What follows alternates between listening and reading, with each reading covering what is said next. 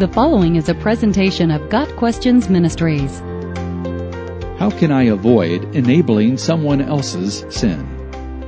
To enable sin is to embolden someone to continue in sin, to empower his ability to sin, or to make it easier for him to sin. In our stand for righteousness, we want to avoid enabling the sins of others. Human relationships can be complex, and there are many situations that can lead to involuntary participation in the sin of another. In a marriage, one spouse can be drawn into sin in an effort to appease the other. Friends and family are the avenues that Satan often uses to entice us to participate in a sin that we would otherwise avoid. However, no one has the power to make another person sin. Sin is a condition of the heart, and we are each responsible for the choices we make and the condition of our own hearts. Enabling someone's sin is the same as indirectly taking part in that sin. And 1 Timothy 5 verse 22 says, "Do not participate in the sins of others."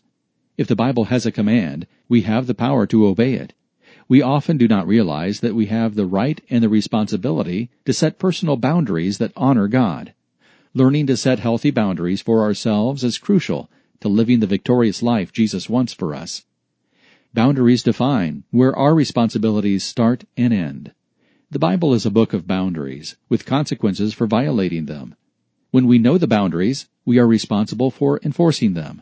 For example, if a friend insists that you drive the getaway car in a robbery, you don't have to decide.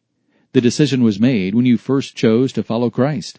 Jesus says stealing is wrong, so you will not enable theft. Participation in sin is not an option for a Christian. Avoiding sin requires that we seek wisdom from God. Fortunately, we have the promise of James 1 verse 5.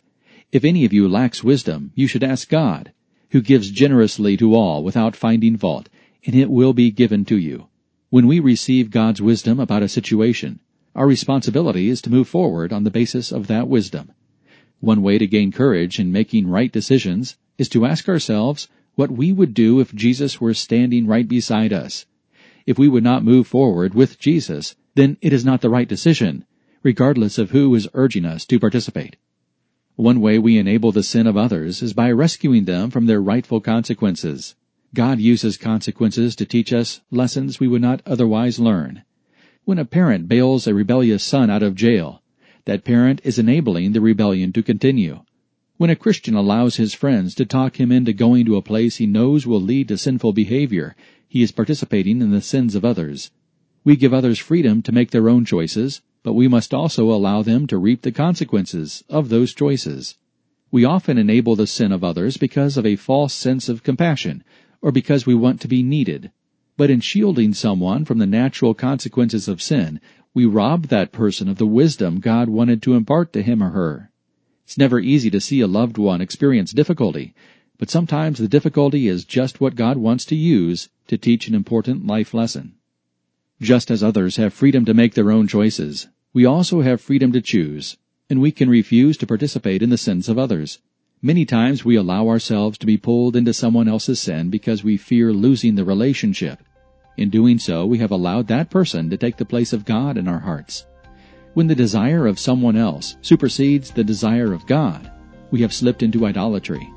We can avoid enabling someone else's sin by making a final decision about who directs our lives.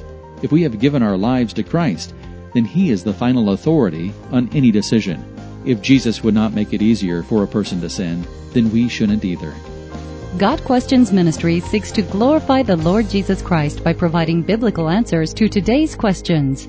Online at GotQuestions.org.